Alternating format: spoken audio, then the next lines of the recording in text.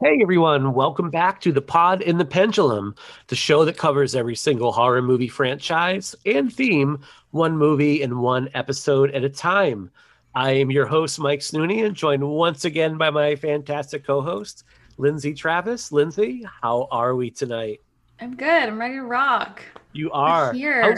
How is South by going? Has that started? Are you able to actually watch? So it hasn't technically started. I watched a movie. Mm-hmm.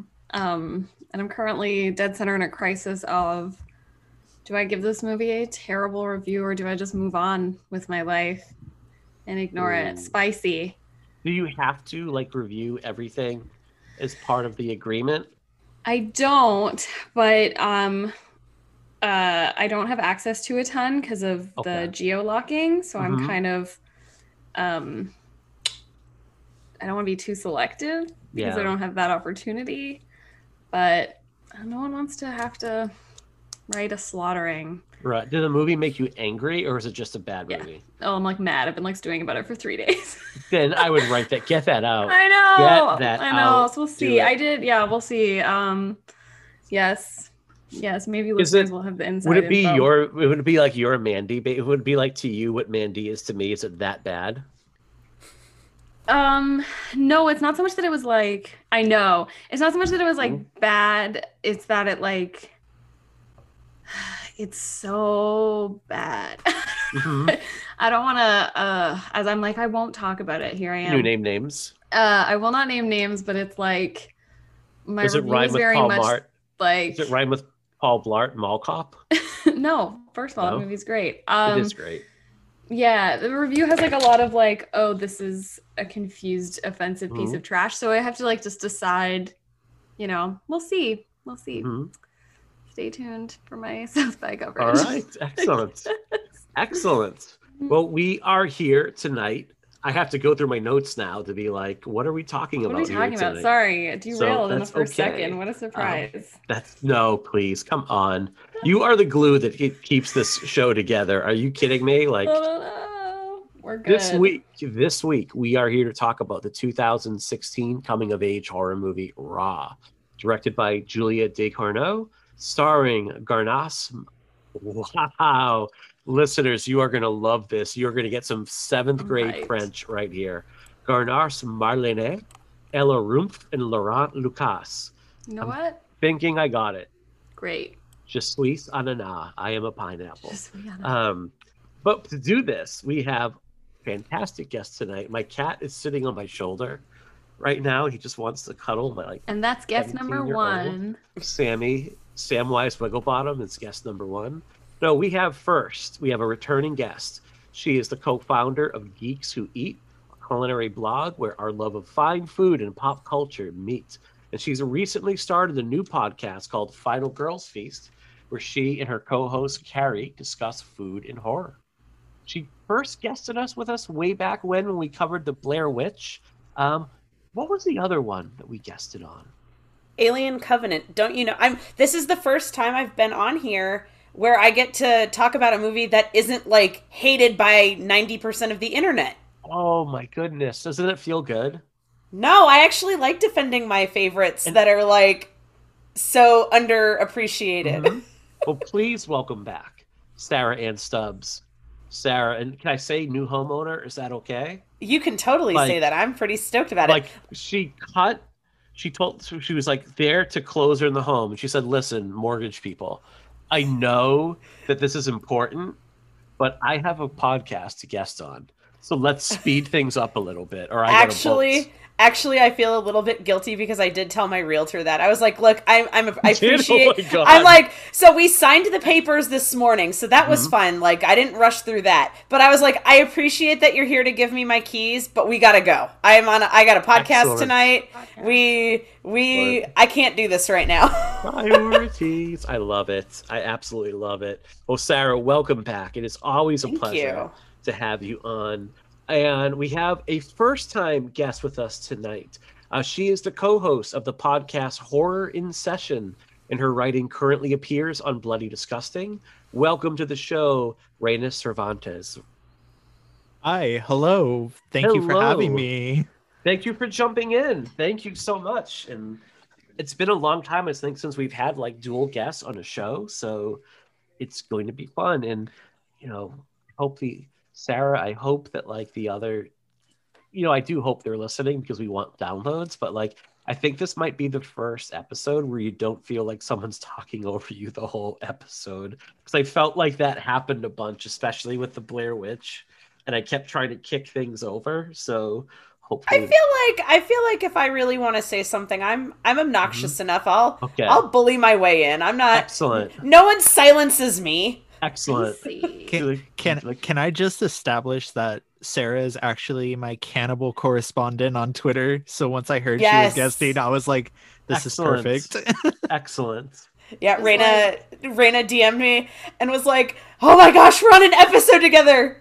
I was so excited. Well, I'm glad you reminded me, Sarah, because I know that like I originally threw this series out there, I think in the summer. And I know a bunch of people responded. I'm like, oh my God, I know I'm forgetting people that wanted to jump on.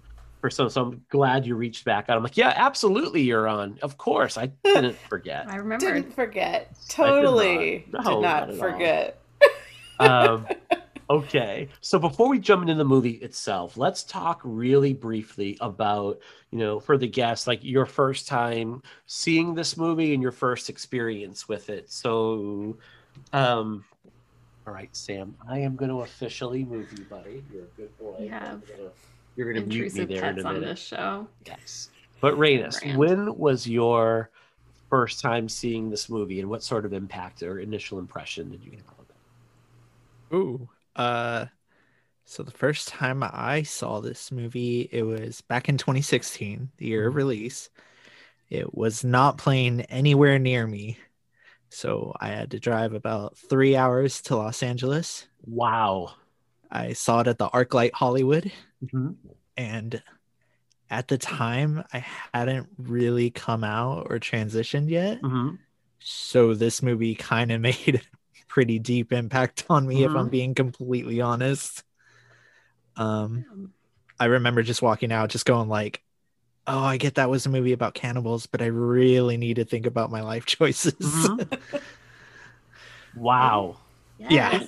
What was it then about just seeing the trailers for it or reading the reviews coming out on it that made you say, like, I'll drive like an hour and maybe like an hour and 20 minutes for a movie. Like, I'll go a pretty long way. Like, I would go the length of one of our episodes up to even to like go to see a movie. I feel so spoiled because they're like the farther theaters like a 10-15 minute walk, and I'm like, ugh. Oh, I wish. I feel like a dick right now. Okay, finish your story. Sorry. What was it that made you say, like, this is something I need to drive, like compelled to drive 3 hours to? Because that is super dedication. So I have always kind of had this weird, I'm not going to say obsession, but I've had this weird like fascination with French extremity. And, it's popular to think, oh, it's like almost strictly a dudes only club. So the fact that there was one coming out that was like not only a coming of age story, but also written and directed by a woman, it was an easy sell for me. Yeah. Like I it's dumb, but I literally told my friend, we were trying to get our own like movie off the ground at the time, and he was my co-writer, and it was like, we have to go see this. And it ended up being worth it. Excellent. And would you feel comfortable like talking a little bit about how, like you mentioned, how this had like a bit of an impact in terms of like, I don't want to say deciding to transition, but maybe like realizing like, hey, this is something I need to explore. Like, was there anything in particular that like jumped out that said like, this is helping me kind of understand who I am? It was kind of just the whole aspect of like, first off, disclosure, this is exactly why I agreed to come on and talk about this movie. So I am an open book this episode. Okay. Please don't be afraid to ask me anything regarding that. It was more of like when Justine gets that taste and it's like, I know like by society standards, this is wrong or not really accepted, but I need more of it. It was something that I was internally struggling with at the time with myself, going like, do I conform myself to society's norms, or do I just live free? And that really stuck with me. Really? I love that reading, like just like that reading of it being, you know, the cannibalism is like a cultural taboo that it was getting a taste of. And I love that. Interesting. Excellent. Definitely looking forward. I think there's going to be more that we dive into when we get into the meat of the movie too. So I'm definitely looking forward to that. The meat of the movie. Is that the first cannibalism pun that we're going to have tonight? God. Or look, when our other show when we need to talk about Kevin, we literally every transition was like, we need to talk about, and like we made like 80 jokes about that. So that's funny. That's a good bit, honestly. Oh my goodness. It was good the first 30 times, and by the end we're like, we hate each other. We're like, sorry. This is the worst podcast. we are the worst. So how about for you, Sarah? So initially I heard about the movie when it was released because one of the PR companies wanted us to do like a promotion for it on Geeks Who Eat, and I was like, absolutely not. We were just like trying to like work with Disney, like we were trying to build that brand up, and I was like, we can't do a recipe about cannibalism. Like that's awful. Like, you know, later on we, you know, have done other tongue-in-cheek recipes that now I'm like, I have a brand, I don't care. If Disney doesn't want to work with me, whatever. You know, I'm already broke because of my website. Disney's paycheck isn't going to do enough anymore. But at the time, we were very much like, no. And so it took me a while to see the movie. Like, I have only really recently started really diving into cannibalism horror. It wasn't really my thing for a long time. Like, it just wasn't that I had anything against it. It just wasn't what I was into. And so last year, I did a Women in Horror watch list, and I wanted it to be all movies I hadn't seen. And so Raw was one of them, and that was when I finally watched it, and I was like, oh wow, not too shabby. I kind of dig this art house cannibalism thing that we've got going on, you know, in the 2000s. And so, you know, it really started for me the hunt for cannibalism movies that weren't, you know, 1970s jungle cannibalism or like the goofy cannibalism of like the 80s and 90s, like, you know, Motel Hell and whatnot. Yeah. Like Parents with like Randy Quaid and and you have like Auntie Lee's Meat Pies, which if you haven't seen it is such a damn good movie. But like this really like kind of jump started that love of like artsy cannibalism horror for me. There's one that just came out not too long ago. It's still on the festival circuit out of Spain called Hunger. And it's about a dancer, and he's a cannibal. He's like a modern ballet dancer, and he's like trying to come to terms with his cannibalism. And then you have like Cadaver on Netflix, which is social commentary cannibalism. And so like I just really like enjoy this genre. So, you know, and then getting to revisit Raw today kind of cemented that in for me. How do you find it pairs with what you do with Geeks Who Eat now? Like now that you're more established as a brand, and can basically say like, I can do whatever I want with it at this point. How do you kind of like scratch that itch when it comes to like, what would you pair this movie with, either with like a cocktail wise or like some sort of like side dish? Honestly, if I was going to do a recipe for it now, I'd be really kind of an asshole and I'd do something like beef tartare. Mm-hmm. Like, honestly, I'm that person, like, you know, now that I just don't care, I'd be like, let's do some like, you know, beef crudo or like beef, you know, beef tartare. Like, yeah, I'm just gonna no finger sandwiches. I've done so many tea sandwiches on my site that's not even funny to me anymore. Like, maybe. And I feel like I feel like this movie deserves more than like something decorative. Like, you could totally do like, you know, like cocktail weenies with like fingernails cut out, and it would look, we've done that for like, you know, staged photos for party photos. But I just feel like this is such like an upscale movie that I would want the elegance of like the beef tartare or something, you know, beef carpaccio, something like that. And I guess I'm going to throw this out to everybody. Rainer, I'll start with you. You had mentioned like French horror, like tickles like a certain itch for you. Like you're like had been enjoyed it for a long time, had kind of dived deep into it. What do you find like really appealing about like this particular like subgenre of horror? Well, if I'm being completely honest, I got into it as an edgy teenage boy. It's like the more grotesque, the better. Like, I need the stuff that the American screens can't see. Much for Americans audiences. Yeah, it's like, oh, what's this? Frontiers? It made people like gag and pass out. And then obviously the works of Gaspar Noé with like Irreversible and all that. And I just kind of stuck around with the genre to the point that I was like, yo, these movies have something to say, honestly. Like, it was like a revelation going off in my mind. And to me, I feel that their extremity is a metaphor for real topics that maybe we don't want to tackle head on in our day-to-day life. Like Raw, for example, is like straight up tackling like finding your sexuality. It's like, for the longest time, I didn't want to deal with that. Yeah. So it, in a way, it was almost a tool for me to confront those feelings in myself about that. So I feel weird whenever people are so quick to write off like French Extremity as like, oh, it's just like shock value. It's like, no, there's more there if you want it. Yeah. It's, I think Alexandra West does this really well in her book, detailing the new wave of French Extremity, which I would recommend any of our listeners kind of pick up and check out. It's available on Kindle and paperback.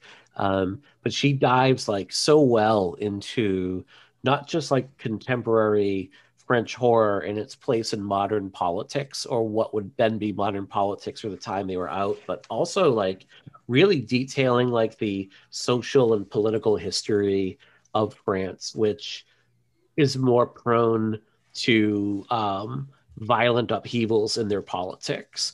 And they would have like much more like where in the United States, we at least have the idea of, peaceful protesting, although that doesn't always follow. Like in France, like it's much more prone to becoming like very violent very quickly throughout points of their history, and how all of that led to this movement. So it's a really great read, and it's something I would definitely recommend all of our listeners check out. It's been an invaluable resource just kind of prepping for these shows. So that's my plug for Alexandra West, who is much more well-known and bigger than us. So I'm going to say, Miss West, kick it down a little bit, give us a shout. So, Lindsay, how about for you? Because I know, like, heading into this movie, I think we had talked a little bit off air, like, you were like, I'd seen it, but what sort of impact did it have, if any, or is it just kind of like one of those there? No, it was definitely, it's funny, like what we were just saying, it was kind of sold to me as like so gross that people were vomiting and passing out in the theater, because it played at TIFF Midnight Madness, which I've mentioned on this podcast a lot. And I actually couldn't go. That was one of the screenings I missed. And someone did pass out during the movie and an ambulance came. So it was like all the rage, but like they passed out for like a completely unrelated reason. And it's like an urban legend, but it did happen. Like an ambulance attended, but it was like someone was sick, like, or they were drunk. Everyone gets super drunk for those screenings. And I think the rumor is that they were drunk, but I don't know. Anyway, whatever.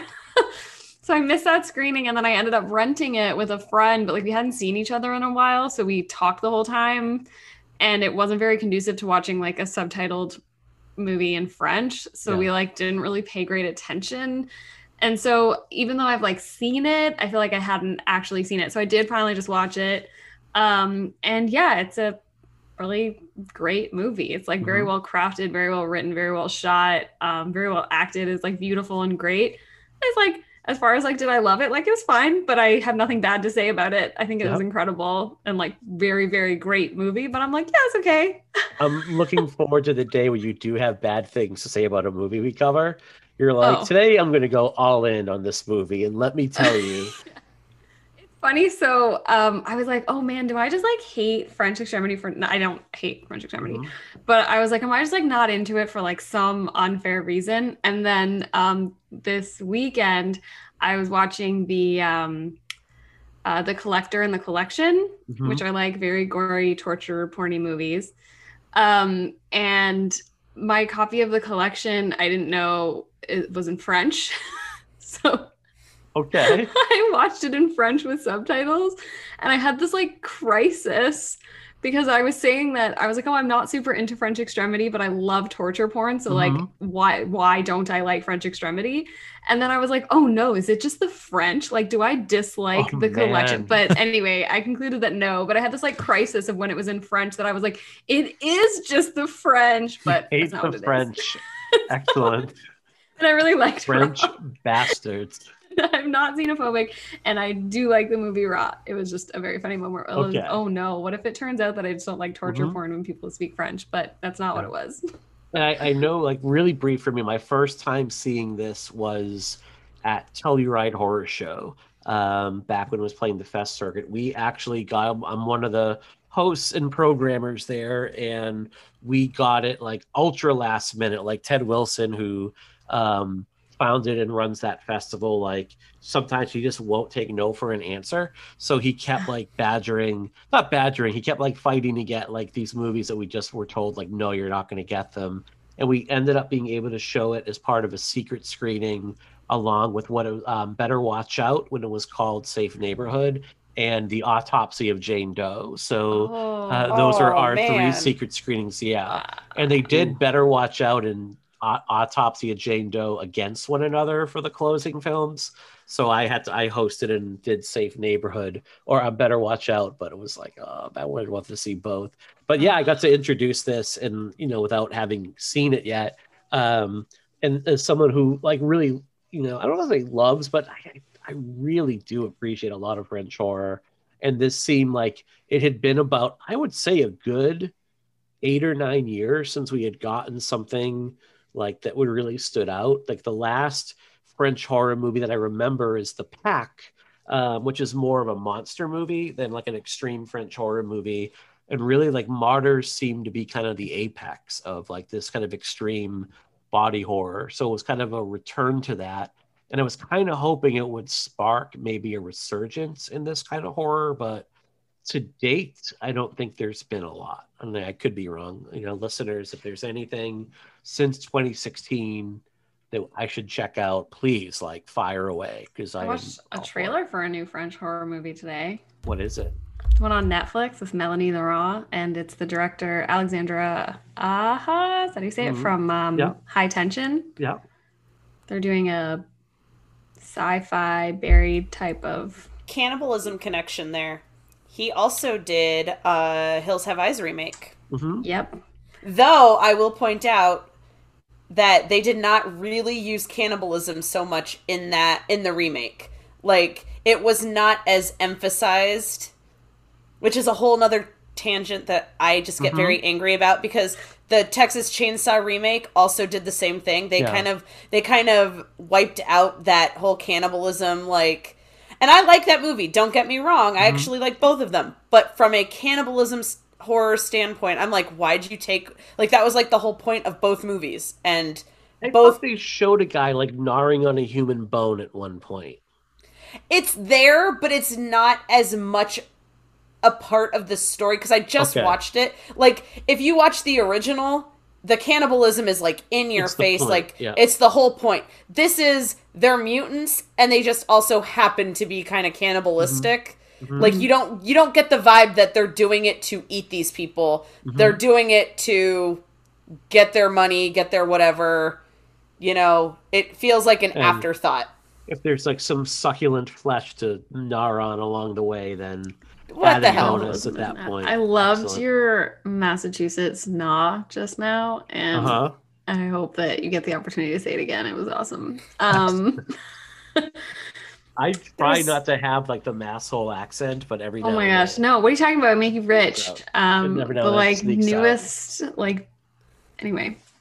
I definitely got my second shot at like Fenway Park, you know, and like took a picture in front of the green monster with my like vaccine card. It was like the most, and no restaurant was open, and I'm like, I have had my shot. I am eating indoors for the first time in a year. No, you have to wait like 4 weeks. I was not waiting 4 weeks. The only thing that was open was a Wahlburgers. I'm like, I have to eat at Donnie and Mark fucking Wahlberg's restaurant. It's my first indoor meal in over a year. But you know, I would have waited.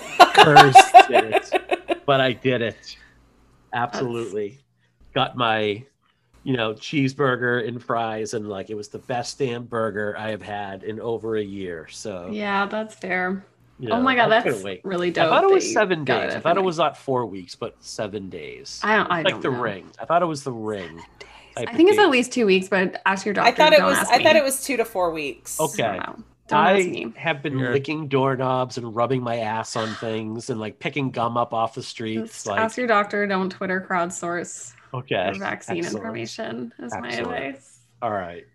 I did see an interesting, and I think it was a French horror movie during Chattanooga's Frightening Ass Film Festival, called Anonymous Animals. Now, this movie was not for me. It was a beautifully made movie, but it just felt like it was written by a really angry vegan. Is there any other kind? So basically it's like a whole bunch of like, it was sort of like an anthology movie, but not really anthology, because everything was interwoven sort of. And basically it was like humans in the position of animals, and animals like as the humans. So like they had like human fights instead of dog fights. So and Planet of the Apes? But the animals never speak. Like, it's not like they're wearing like these big, like, it was very artistic, and they're wearing these giant masks, and it was just a really like weird movie. And maybe because I watched it at like, I was like up really late. I think I watched it at like 1 or 2 in the morning, and so I was already kind of tired. It just did not hit for me. Okay. And are you sure you didn't watch Dr. Dolittle and just thought it was? It was all just no. Okay. Checking. It wasn't a bad movie. It just wasn't for me. Like, I can see why people would like it, but it was definitely like it gut punched you. Like, it was just like sad. Like, what was the French horror movie that played Chattanooga last year? And it wasn't really horror. It was the young woman who falls in love with a tilt-a-whirl, and it was really amazing and wonderful. Jumbo? Yes. And I know that's more sci-fi than horror, but it was awesome. Jumbo. Played a Fantasia, I want to say, or Fantastic, and I really wanted to see it. It's Fantasia. Oh, it's so good. I need to see that again, because that movie was amazing. No, nobody likes Climax, if we're talking French horror. Oh yeah, I know. It's like when you said that there hadn't been any French horror, I was like, that seems right. And then immediately after, I was like, I'm sure there are French horror movies. The logo is the French flag. I don't think I've ever watched. I think Gaspar Noé is like a huge. I've never seen Irreversible. I think that he is a huge blind spot for me in terms of like French horror. So that's a good point. Okay, so someone recommended that one to me, and I watched it, and then I texted him afterwards, and I was like, why did you suggest that for me? It's like you don't even know me. Like, he's like, it was horror. I thought you would like it. And I'm like, that's not right. No. It's a 10 out of 10 film in my eyes. See that one?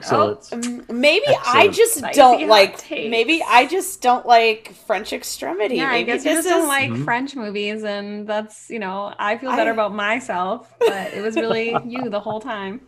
I mean, I think maybe I just like Raw because it's cannibalism. I'm willing to overlook its French extremity. You're like, I'll forgive it for being French. Yes.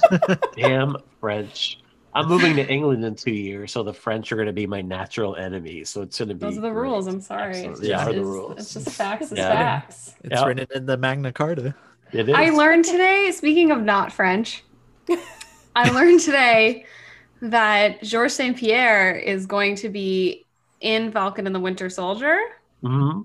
Like reprising his role as a French guy with his like very Quebecois accent, which is like, I'm so excited to get more of that. I'm thrilled. Excellent. And I'm sorry, French people. It's not our fault. What's not your fault? A guy named that Georges St. Pierre is impersonating you. His accent is very French Canadian. It's not the right one. Thank the Russos. They're the ones that cast him in that movie in the first place. I remember when that came out, because obviously if you don't know French accents versus French Canadian accents, it might not be something that you notice. So I remember thinking that everyone would be making fun of his accent, not making fun of it because it's a French Canadian accent, just making fun of it because it's definitely clearly not a French accent. And nobody did, and I just remember being a couple of my Canadian friends just howling, and then I have some friends who are French from Paris, and they were screaming. They were angry. What? That is not they were so mad in classic French fashion, which was beautiful. So I'm just really excited that there's more. So they were so mad they gave up they surrendered right away. They just gave up. I hope that my French friends are as mad, because it was very funny for me to hear them yelling in French about how mad they were about GSP's accent. Excellent. So it's great.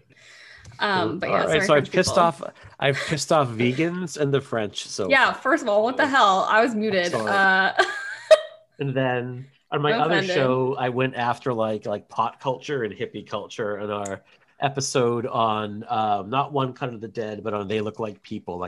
I went on a 10-minute rant how there needs to be more Minor Threat and less fish. So what?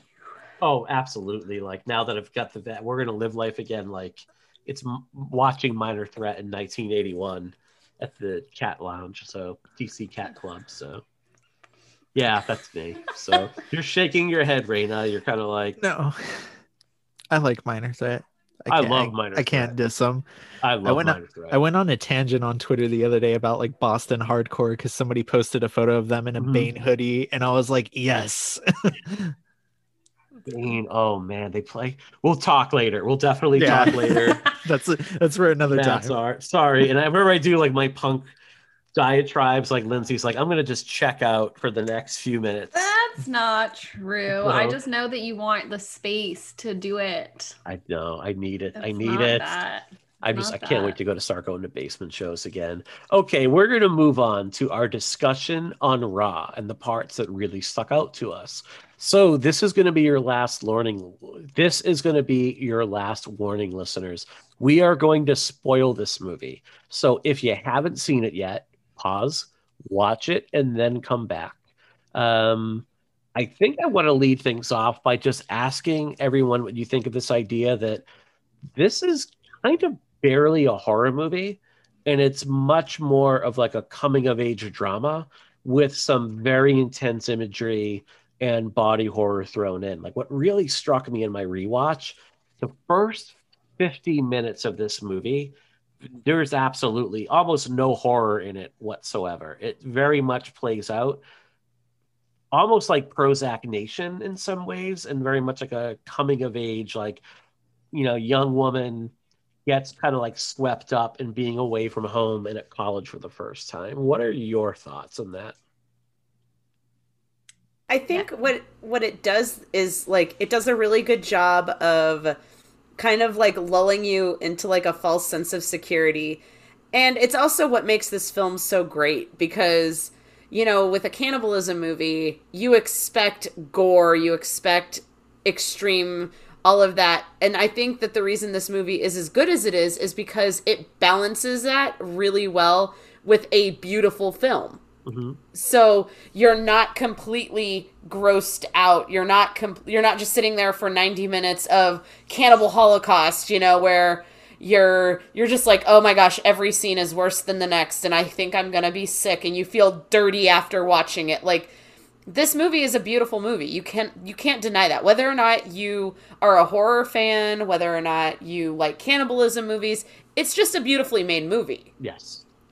And because of that, the gore, at least for me, doesn't seem as gory. Like, it's there, it's graphic, mm-hmm. but it's not as bad. Like, it feels subdued. Interesting. Yeah, I like it. And I like that idea, and the idea that like people fainting in the audience are getting really upset, almost like they got lulled in or kind of forgot what kind of movie they're watching, because when it goes extreme, it really goes for it, and it feels like it goes from like 0 to a 100 at the snap of a fingers. I almost found it's like subtle gore more difficult to watch, and I don't mean difficult to watch in a bad or a good way, just like much more like, oh my God. Upsetting? Yeah, I don't even know. Like, I don't mean this as a negative. It's definitely not a negative. Mm-hmm. But I mean, it was harder to watch. Like, I love really over the top mm-hmm. gore. Like, I think when I was talking about why I like torture porn and not French Extremity, was more because torture porn for me is like total junk food, as mm-hmm. where French Extremity, because of like its messaging, I feel much more engaged in it, and that's mm-hmm. what it gets me a bit differently. Which, yeah, is not a slight. It's just a personal choice mm-hmm. anyway, that's all.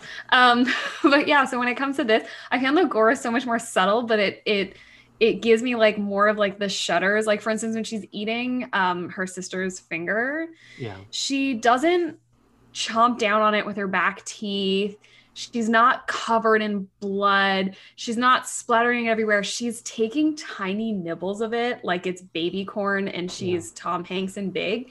And it just like made my whole body like, ugh, like just so nasty. And I was like, that's the type of shit that's like so effective. Like, even the part where she's doing the initiation and she has to eat I guess it's like rabbit liver or something. Mm-hmm. I don't even remember. The rabbit kidney, yeah. Yeah, and like, I don't eat meat either, so like that moment I was like, oh no, because like I knew it was coming, and I was like, oh God. And she puts it in her mouth, and she just looks so revolted and grossed out, and like doesn't swallow for a while. Like, that was way grosser to me. Mm-hmm. So yeah, that stuff hit me a lot harder than other gore, I would say. Yeah. On her point, I found the scene where she's like nibbling on her sister's finger. Even the first time when I saw it in a theater, I laughed out loud, and I was like the only person in the theater like cracking up at it.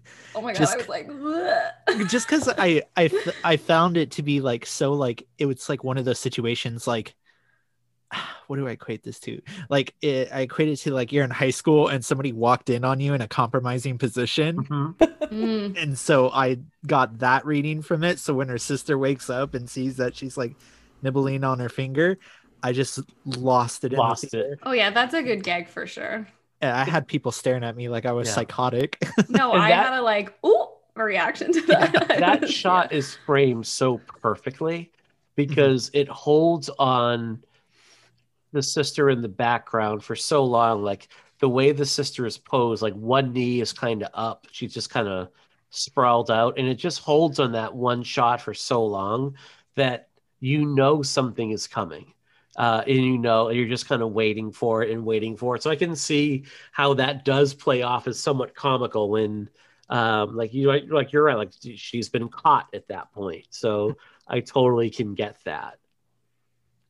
Yeah, and to me, like, just so much of this movie, like it lays out kind of like what I would say is like kind of the college experience, or that being away from home for the first time experience, and that is like so much of what this movie is about to me. And you get the impression that like Justine has always been treated as kind of the whiz kid, and a little bit like with kid gloves. Like, there's that one craggly professor that seems to delight in trying to take her down a peg. to the point where he's like insulting her, and she's a freshman there, or what, a first year student there, and he almost blames her for other students feeling intimidated by her intelligence, which was weird to me, because usually when a university would get someone with that level of intelligence, it would, and prestige, they would kind of celebrate that, because it's, at the end of the day, like, it's going to bring in more donors and it's going to allow their game. And he was almost like, you being here means they're going to have less good doctors because people are intimidated by you. And it's like, well, that's not her fucking fault. But I also feel like that's really where the woman writer and director comes in, because the experience of like the intelligent woman or the successful woman being told that like you're being intimidating is actually a bad thing is probably like, there's a lot of moments jammed into this film that feel like, I just want to throw a woman's experience at you. And I feel like that was one of them, I think. I don't know. That was my read. I'm curious. I'm not the only it felt like when he was talking about that whole, like, you know, people are intimidated by you, blah, blah, blah. He was intimidated by her. It wasn't that this others were. It was this misogynistic old dude who's never going to change, clearly. And he's intimidated by her. And I think this was the way of saying that. Yeah. That makes sense. I can understand that. Okay. I feel like that also comes out in the doctor scene, which I like loved. And it feels so clunky and weird. And I love it. The part where she visits the doctor and it's a woman. And I don't even really remember how the conversation goes, but suddenly she's like telling an anecdote about like an overweight woman. Yeah. And how I feel like she's smoking a cigarette. She is, which is really weird. She like lights up a butt in the middle of I'm like minding smoking a cigarette. Yeah. And she like tells this story about a quote overweight woman not being able to get good medical attention because of her weight, and everybody judges her, and then how she comes to her and she didn't do that. And like, yeah, it obviously has meaning throughout the film, but it also was like kind of a clunky anecdote that I just really felt like was like the movie being like, and here's another thing that. Did you find that was like too much? Or were you like, all right, this is a little bit much, Mr. Canoa? I liked it. I was like, why the hell not? Go off. Okay. I don't know. Yeah. Okay. So we're going to go off in another direction now. And look at that segue. Just going to revel in that for a second. We need to talk about that transition. It was not that good. Actually thinking back was okay, we're gonna edit this part out. Edit. Okay, so to me, like this, I think like the obvious thing is this movie is like a metaphor for like discovering one's sexuality, and Justine like finding these urges within her, and it follows other films. Like this often gets compared to Ginger Snaps. I would also say like large shades of like Carrie in this movie, May from Lucky McKee, and also I think that movie Teeth. All of those movies kind of like came to mind when I was kind of reviewing like, well, what's really going on here? And one of the things I found interesting, like one thing that all of these movies have in common is it sees like female sexuality is this really like monstrous and destructive thing. Like, you know, nobody really wants like the Vestal Virgin, but God forbid there's a woman that is in charge of their sexuality, because that just means bad times are coming for everybody else. And am I on the wrong page here, or what do others kind of think of that? I'm willing to argue that the most monstrous act in the film, period, is the one hetero sex scene. I'm willing to argue that is the most traumatic and kind of horrifying experience out of everything in this movie, and kind of adds to the fact that this is a metaphor for her finding her own sexuality. Just like, I mean, the writing's on the wall. It's like the one hetero scene she has, she's like traumatized after. And I think it seems like they both are. Yeah. Yeah. It very much plays into that idea, because there's also like that study, I don't know if it's like true or not, by saying like if one child is LGBT, the chances of the other one being that go up as well. So I think the movie plays a lot more with the dynamics of that and illustrating that like, oh, this is a metaphor for that. And I think everything else is just like toppings. I do agree that like after a while that like if they throw like a million like different experiences at you, it can weigh down, kind of detract from the one focus of the main theme. But I do strongly believe that the one theme it does try to tackle, it tackles super well.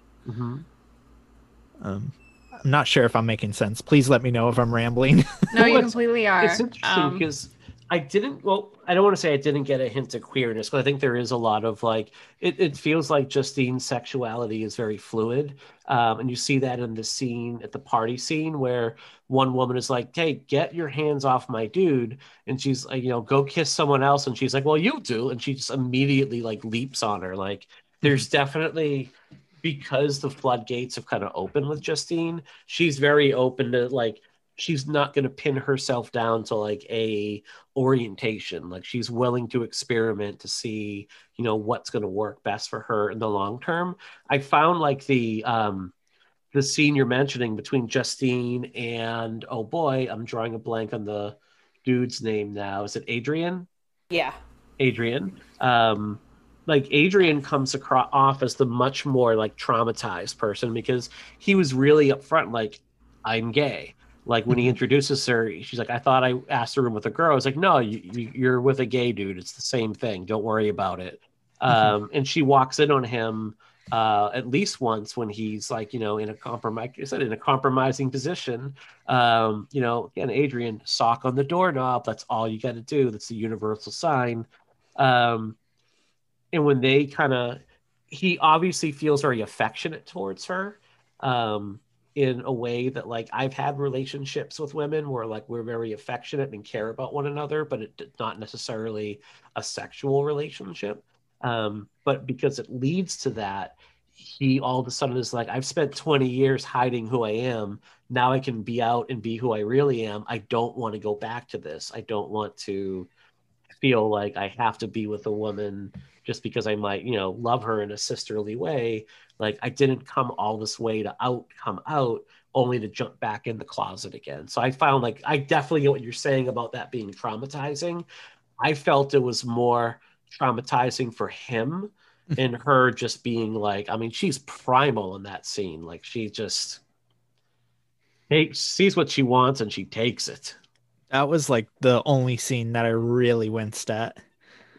Yeah. And to segue back to your point, it's the college experience. Yeah. I mean, it sounds cliche, but you go out and you experiment. You find out what you like. Yeah. Yeah. Yeah, I kind of read it that way. I was actually interested to hear other people's readings of that scene. So I'm glad that you all brought it up because, yeah, exactly the same thing. It's visceral. She is primal. He kind of like, he doesn't so much like shout and scream, but he's very much like no at the quote end. He's like, stop doing what you're doing. And they're both super traumatized. It's like an uncomfortable scene for a lot of reasons that makes you think like, yikes. And then, yeah, like he very much announces himself to her when they meet as a gay man. And yeah, I was kind of like, okay. And I didn't so much read it. It was like him going back in the closet or anything like that. But again, I don't know. I don't have, whatever. Anyway, my reading was much more like he was just like, oh shit. Like he experimented and he was like, what the hell did I just do? And kind of felt like he made a mistake. And then also he was very much like, what is with this chick? Because she just like tried to eat me while throwing her head around. I think that makes more sense. That reading of like, I just made a mistake. What was I doing? Yeah, I get that. Yeah, much like a lot of experimentation goes down. Like a lot of it goes down like, oh, it turns out I am not into that. Yeah, it turns out I hated it. And I mean, I think my room. I think that's also like part of the trauma there is, he clearly has had his identity for 20 years, which he kept in the closet. And then all of a sudden now this act is making him question 20 years of his life that he fought to hide and is now out and open with. And so I can't imagine that wouldn't be traumatizing. Like, you know, now you're questioning something that you were so certain of to the point where you had to hide it. Like, you know, that's not an easy experience. And to then have it kind of, it's almost like not respected by her. Right. Mm-hmm. And so I feel like that's, you know, that's also traumatizing. And then there's the scene where she's thrown into the closet with the other guy with the paint. Yeah. Mm-hmm. And like basically told, like, mess around with this guy you barely know. Right. Don't come out till your paint's mixed. Right. She's painted blue, he's painted yellow, and it's like, don't come out till you're both green. And so, like, 7 minutes in heaven. Yeah, I was like, that is some 7 minutes stuff. But it was like forced. It wasn't like she was a willing participant. Like, it wasn't like some kid's game where she was like, "Ooh, I'm gonna do this." It was literally she enters the room and is thrown into this like as part of this hazing act, and it's, you know. So I feel like her experience, you know, is, you know, as someone who's not experienced, now every experience she's having is this, you know, aggressive, forced kind of thing. So that's what she's learning. Because she's been so repressed for so long, she doesn't know how to say no. Like, she doesn't know how and not just in sexual situations, but you see, like, later on when she's drinking, she's like, just like, give me 4 shots right now so I don't have to come back to the bar later. She keeps putting herself in these very compromising positions because, like, really no one has ever looked out for her. Like, you get the feeling that we're going to talk more about her and Alex in a little bit, but you get the feeling like she's always been kind of helicopter parented by her mom, and no one has maybe had the conversation about, like, look, like, if you're going to drink, do it responsibly. Or she's never really had maybe like a boyfriend before, or even thought to have it, because she was so hyper focused on her studies that, like, every situation she's thrust into, she's like, I'm going to just dive into it with both feet at this point and just kind of like let the chips fall where they may. And well, Alex, sorry, go ahead. No, you first. I'm just going to expand on what you said. Like, Alex also tells her, like, you better not say no or you will fail at this. Yeah. So she's, you know, so much of her identity is being really smart and good and successful, and that's what she's going to be. And she gets here and it's like, you're not going to be successful unless you, like, bone, eat meat, and party and get drunk. And so you better do it. Like, the first 20 minutes, I don't know, of the movie is her sister being like, stop saying no or you're going to ruin this. And I can attest to that, because when I first moved out of my parents' home, I kind of moved into like a house with like a bunch of dude bros, and it was always like, let's see if we can out drink each other for the 4th night this week, and punching holes in the walls, just doing just up to nonsense. Like, it got to a point that I didn't know what this happy medium was when it came to like alcohol or sex, because this is a little personal, but when I jumped into a first proper relationship, it turned into this hypersexual like relationship, because I didn't know, like, the only personality traits I knew were like to either go hard or go home. Like, if you're gonna do it. If not, don't bother. Yeah. And that's the, like, college experience, like he said. It's definitely the college dude bro experience times 10. But, like, yeah, the college experience is very much like, don't fuck this up. Like, my school, I remember, you know, Frosh Week. I don't know what everybody else calls it. Frosh Week, is that a thing? Is that a general? Yeah, everyone's at Frosh Week. Our Frosh Week, I mean, it wasn't that intense per se, but, like, yeah. And, like, our school had to, like, do all this work to tame Frosh Week because we didn't eat animal guts, but, you know, it was a lot of forced partying that they had to, like, really work to be like, no, it's dry, no alcohol at Frosh Week. And we were like, LOL. But like, Yeah, like you better not say no. You better not miss that party or you will be a social pariah. And if you're a social pariah, no one's going to share their notes with you. And if no one shares their notes with you, you're not going to do well. Like, it was very real. Like, your success was very much tied to it. And it was like the culture of like drinking chance clubs. You're awesome. You're dope.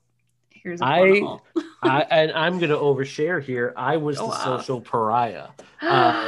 Because I was like I had a few drinks in high school, but it never like stuck with me. So I was definitely like the straight edge punk kid that wanted to do college radio and go. I remember like I started at the college radio station and like the seniors like let me go with them to see Fugazi. They were playing in Providence. And I'm like, I'm getting to hang with the older kids, but like I just didn't drink. And like at the time, like you could take a driver's license and using like an iron, you can make a fake ID really easy. And everyone was doing that and going to bars. And I'm like, I just want to go to all ages show. And I would like bike off campus to the downtown. Like our university in Providence was like far enough away from downtown that no one ever went.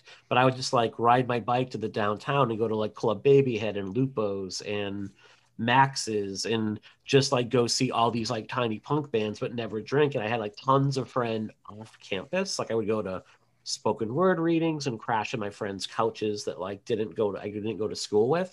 But like I had maybe 2 friends at school. Like the first year in particular, like I'm like this just like culture of like drinking until you like vomit and it's not for me. Like I don't really want any part of that. So I was definitely much more of like the social pariah type. And I left that school after 2.5 years. Like my dad died at the end of my first year. And then I just went full on like shaved head punk for 2 years and like said class could be optional. But like, I don't know. Like, I don't think I missed anything. You know what I mean? But like, it was just a different thing for me. I don't know. It's just different. As someone that once said to a group of friends, hey, watch me do 15 shots of Jack Daniels, and then proceeded to do it. Yeah. I can confirm you are not missing out on much. Wow, you are still here. I remember. Yeah. I listen, that night, I just remember blacking in and out multiple times. And apparently I said some very compromising stuff about my sexuality that I don't remember. And don't even know how I got home. Oh my gosh. Were you at that time, like when you said compromising things about your sexuality, like were you aware of it at that time, or had that been like really kind of suppressed and the Jack Daniels maybe helped it come out? It was super suppressed of like, hey, don't ever tell anyone that you ever thought this way, especially because I grew up like raised like hardcore Roman Catholic. Same. Yeah. So it was like, don't ever tell anyone you had these thoughts. And then lo and behold, that one night, I guess I really said something out loud that I shouldn't have, because my friend, she texted me the next day. She's like, you said some things. Like, and I was like, oh, what? Yeah, pretty much. And then pretty much after that, I guess like in a weird way that I got more depressed. So then I just kept drinking over and over again. And I was like, no, I'm still the dude, bro. You guys all know, like, let's get drunk. Let's party. Like let's not even like acknowledge it. And did they do that? Were they more like, we're just going to not even talk about that? Or do you feel like all of a sudden they looked at you askance? Like, all the time? No, they were pretty much like, like they're all like, let's get blackout drunk and see if we can break 4 boards over this person's head. Excellent. So I remember one night, and I sounds right. I was the timekeeper for it. That's how nerdy I am. They drank 100 shots of beer in 100 minutes. Oh yeah, the Century Club. Yeah, and then they all jumped out the window from the 2nd floor to the 1st floor into the snowbanks in their underwear. And I'm like, I'll do that. I'm sober. I'll fucking jump it out in the snowbanks in my underwear. A foul. Yeah. On this anecdote, because there's no way your friends completed the Century Club. Hey listeners, Mike here. I just want to cut into the show with what I promise will be a brief pitch for our Patreon account. And I got musical cues and everything to not run past. If you love what we do and what we bring each week in terms of analysis, humor, criticism, insight, charm, good looks, really the complete package, We hope you consider supporting us by becoming a Patreon of our pod.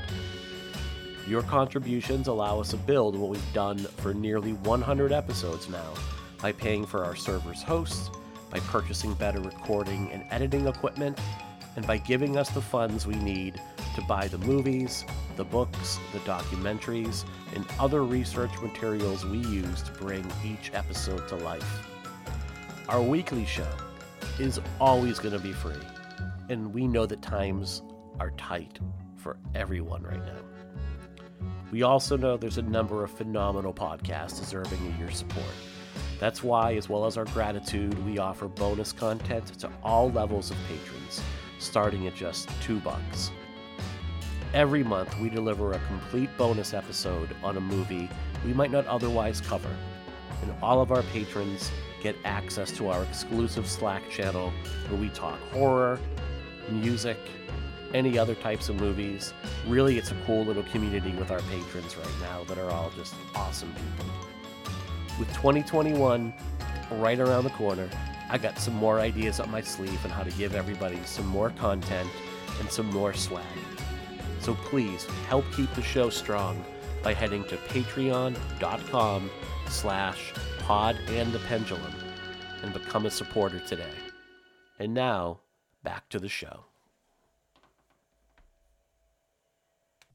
They may not have. I mean, I didn't do it. I'm not saying that I did it, but probably got to the also- 60s club. you have to remember, like, it was really watered down, like natural light. Oh, that's true. You know what I mean? You probably You did know, some like Natty Light. yeah, Maybe like it's possible Natty Natty Ice. Light. And like, I think it might have even been like Olympic beer. Like, that's how poor everybody was. Do you know what I mean? Like, so it okay. wasn't like they were drinking like, because there's like Molson's Triple X up in your area where it's like very strong and harsh.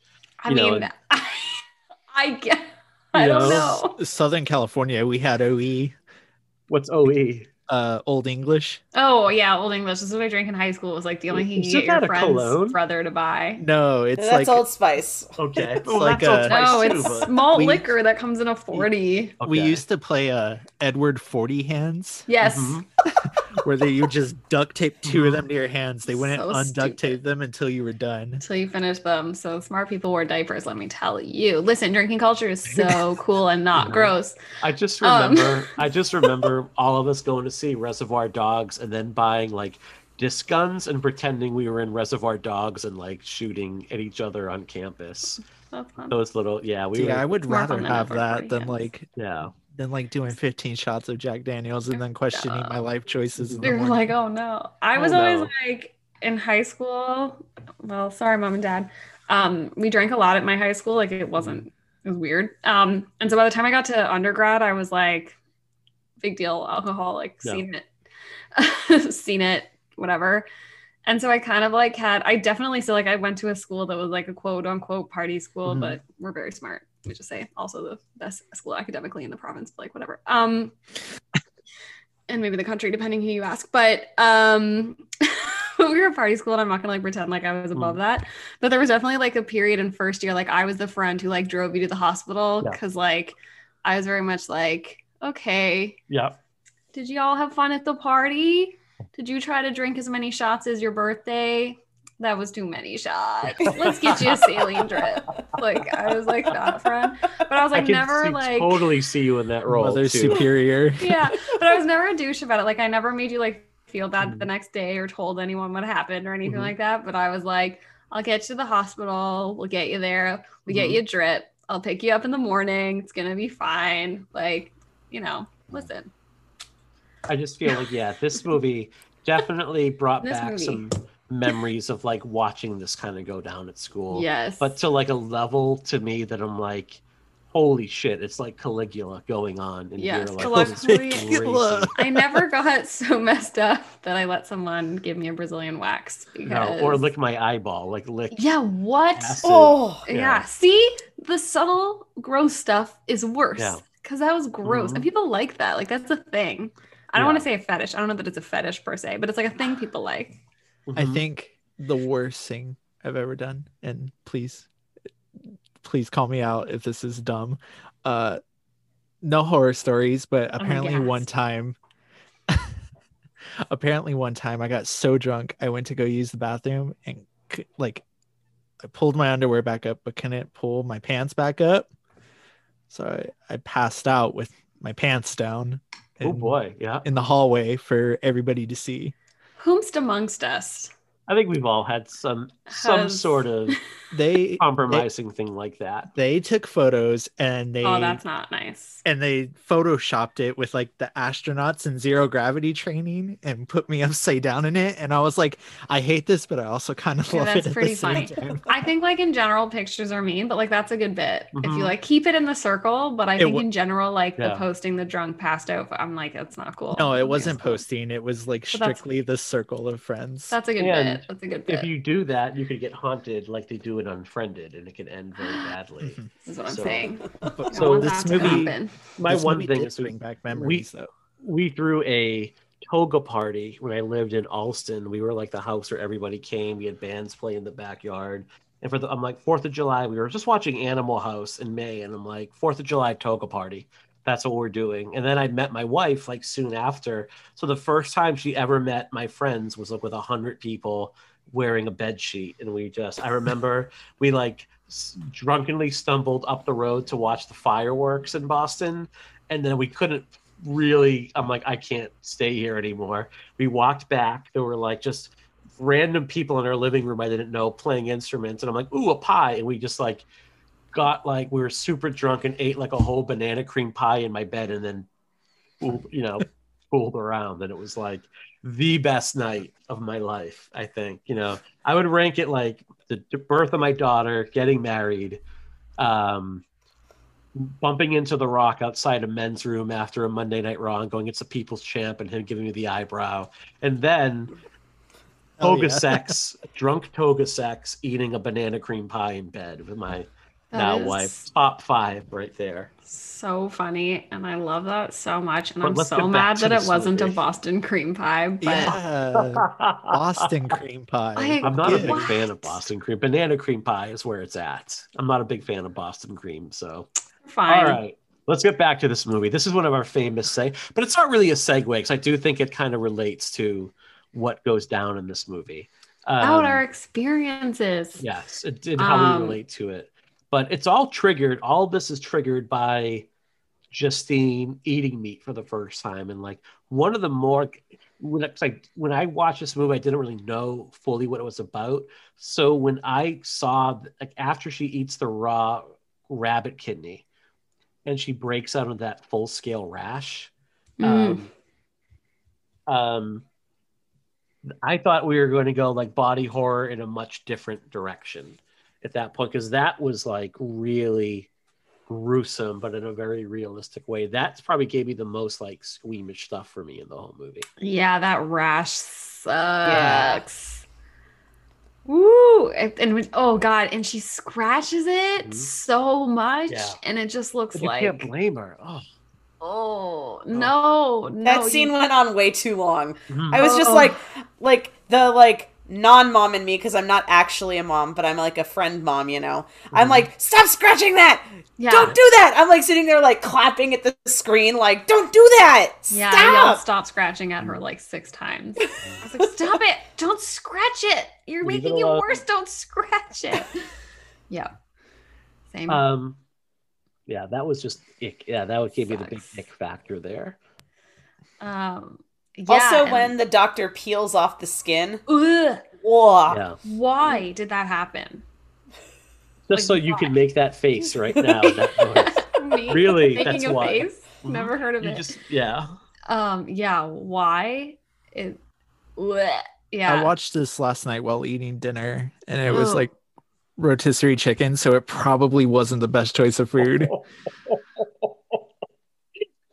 I was watching, I watched today around lunchtime, and I'm like, I think I'm going to pause this and watch a little Love It or List It while I eat my roast beef sandwich, because I don't think these two go together. Yeah, I can see that for sure. Yes, I put my salad down. I'm going to put away these greens. Yes, same. Excellent. Meanwhile, I'm literally eating a food with a skin. Yeah. peeling it back, getting all that crispy meat. Oh, if I eat a rabbit kidney, I know what's gonna happen. Mm-hmm. So the moral of the story is like, do not eat raw rabbit kidney. Eat cooked rabbit kidney. No, I'm kidding. Rabbit kidney. What do we Very make? French, probably. Yeah. And you see like her, and to me, like the scenes where she's trying to like sneak, like she puts a burger in the most unsubtle way, like she throws like a hamburger patty in her coat pocket, and Her it's like just like smock pocket. yeah, that actually freaks me out. Like this things about being greasy or sticky really freak me out. So her just like pawing this piece of like greasy beef and throwing it in her pocket, and then seeing the pocket and it's like dripping with gristle, like that actually unnerves me. And then like sneaking off with like Julian to go get the shawarma, like get like what looked like really good like shawarma at like a gas and sip basically. To me was this idea of like masturbating for the first time, like figuring out who you are and like being like really secretive and definitely not wanting to get caught. Like that to me was what that kind of struck me. I didn't want to I didn't want to be the first to bring up masturbating, so I will always. I'm so glad somebody did. Yeah. I'm always proud to be the first person to talk about master. It's okay, like I just bring it up when it's not even on the table. Are you master of your domain? Yeah, we did crudes. The crudes, like that's how this is a great big metaphor for. It's not. So yeah, like I got the same reading from that scene. It's like when you're a kid and you're hiding that porn from your parents, like. Yep.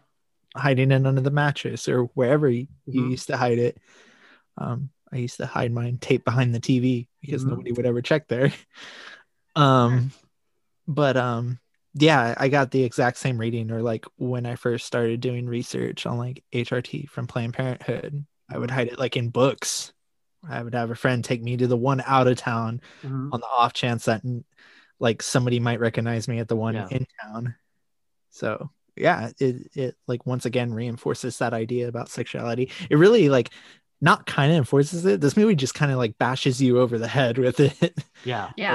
Like I don't get when I don't get when people are like, that's not really about sexuality. I'm like, did we watch the same damn movie? Yeah. Like it literally is on its face about sexuality. Like almost every time she quote feeds, it's always in like either a sexual situation or an implicitly sexual situation. I have to like shout out our friend Jenny Nulf, who came for one of the Final Destination episodes. I feel like I might have mentioned this already, but she has a really great video essay for Certified Forgot about cannibalism and horror and kind of how it is a sexual thing. You should check that out. It's on the I know like YouTube. Molly Henry, who was on our Urban Legend show, does a whole article on this movie and under the umbrella of like uterus horror, and like kind of like basically because even though like Justine is in college, I think that early in the movie like she's presented as like being much younger than what we would typically picture a college age person, like possibly maybe skipping a grade or two, or maybe because like she's been so under her mom in particular's thumb that she presents as like much younger than you would associate with. So it's another like really neat thing they were talking about, kind of like embracing it. And to me, one of the things that stood out, which I don't know if it's super obvious, but the cocktail dress, it makes 3 appearances in this movie. And the first time it's like an element of shame. Like she is forced to wear it because like one of the elders tells her like, you have to wear this. And it doesn't fit her right. She doesn't really feel comfortable in it. The second time she's wearing it is that scene where she's kind of like really like feeling herself. Like she's listening to that really explicit rap song. She's trying on makeup. Like she's kissing the mirror. Like she's like feeling out who she is and kind of discovering it. And then when she realizes like her sister and her friend are in the next room, she immediately like retreats. And it's like even her sister is like, oh, are you losing weight? That looks like, way sluttier on you than it does me, and trying to shame her. And then the last time she wears it, like she's on the prowl, like she's out, she's at that huge party. And I love the way it's framed. Like she's sitting there, leg, like one hand and one knee, the other leg is just kind of like bent out. and she has this look in her eyes. She's like a lioness, like surveying this whole fucked up orgy going on around her. And she's like, I'm going to have my pick and it doesn't really go that way for her, but like at that moment, that to me is like when she comes closest to like feeling like who she really is. I don't know if that makes sense, but yeah, no, it makes perfect sense. Well, and I think like when you bring up like being under her mom's thumb and stuff, you know, in this movie it's done under the guise of spoilers, because at the end you find out that this is like a genetic thing. It's the mom, the sister, now her.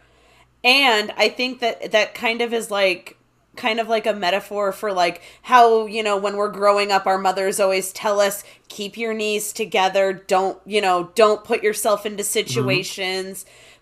And it's because of their experience. Like they maybe have had something.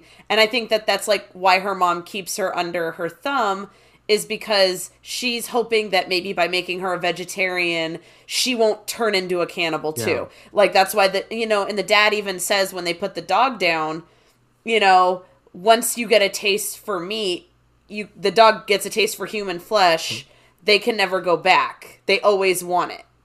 And so I think there's like a lot of this like alluding to this end game, as it were, of, you know, why they're stopping her from eating meat and why they don't want her to get a taste for whatever it is, you know.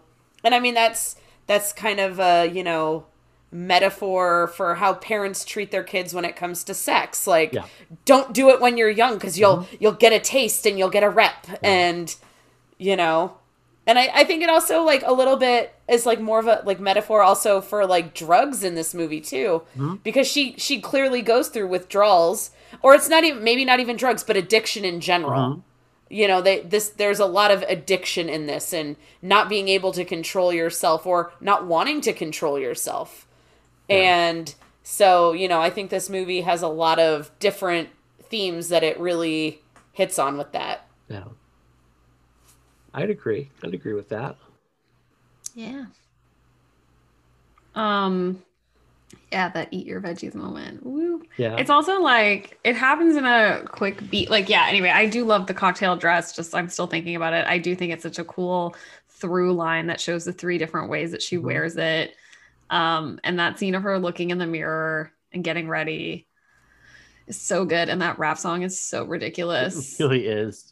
It's so vulgar. I actually meant to look up what it was. I will do that. But I was like, oh my, I love when it's just like, fuck 69. I want 666. I was like, yeah. I want that etched on my tombstone. Yeah. I was like, is it too early to get a tattoo of that? Like, I don't. Is this a fleeting love? 'Cause I was like, oh. Well, and it's also interesting that the first time she puts on that dress, she's wearing clothes under it. Like, she is not secure with herself at all. She's wearing socks with her high heels. She's wearing blue jeans under it. She's wearing like a long sleeve shirt under it. Like, so she's literally not showing any, like, she doesn't want to show any skin with it. It's a costume at that point that she's like wearing over her clothes. But she's being forced to wear it too. Like, she's being told like, you need to wear this by like who she feels her elder. The other thing the mom says to her besides like, eat your veggies, and I'm gonna admit, like, Sarah's the one who set me straight. I thought that like the elder daughter and dad were having an incestuous affair, so that's why I didn't realize it was the mom that was the first cannibal. I thought it was like Alex. So because Sarah, you're like, what incest are you talking about? I'm like, you know, the dad and the older sister. She's like, no, dude, it was the mom. And I'm like, oh, that makes a lot more sense. You're like, oh, thank God. No, thank God. Because I'm like, I thought they just threw incest in at the last minute, and I was feeling really weird about it. Okay. Yeah, I looked at those notes and I was like, I just watched this. Did I miss something? Did Game of Thrones desensitize me to incest? Like, did I just let it go?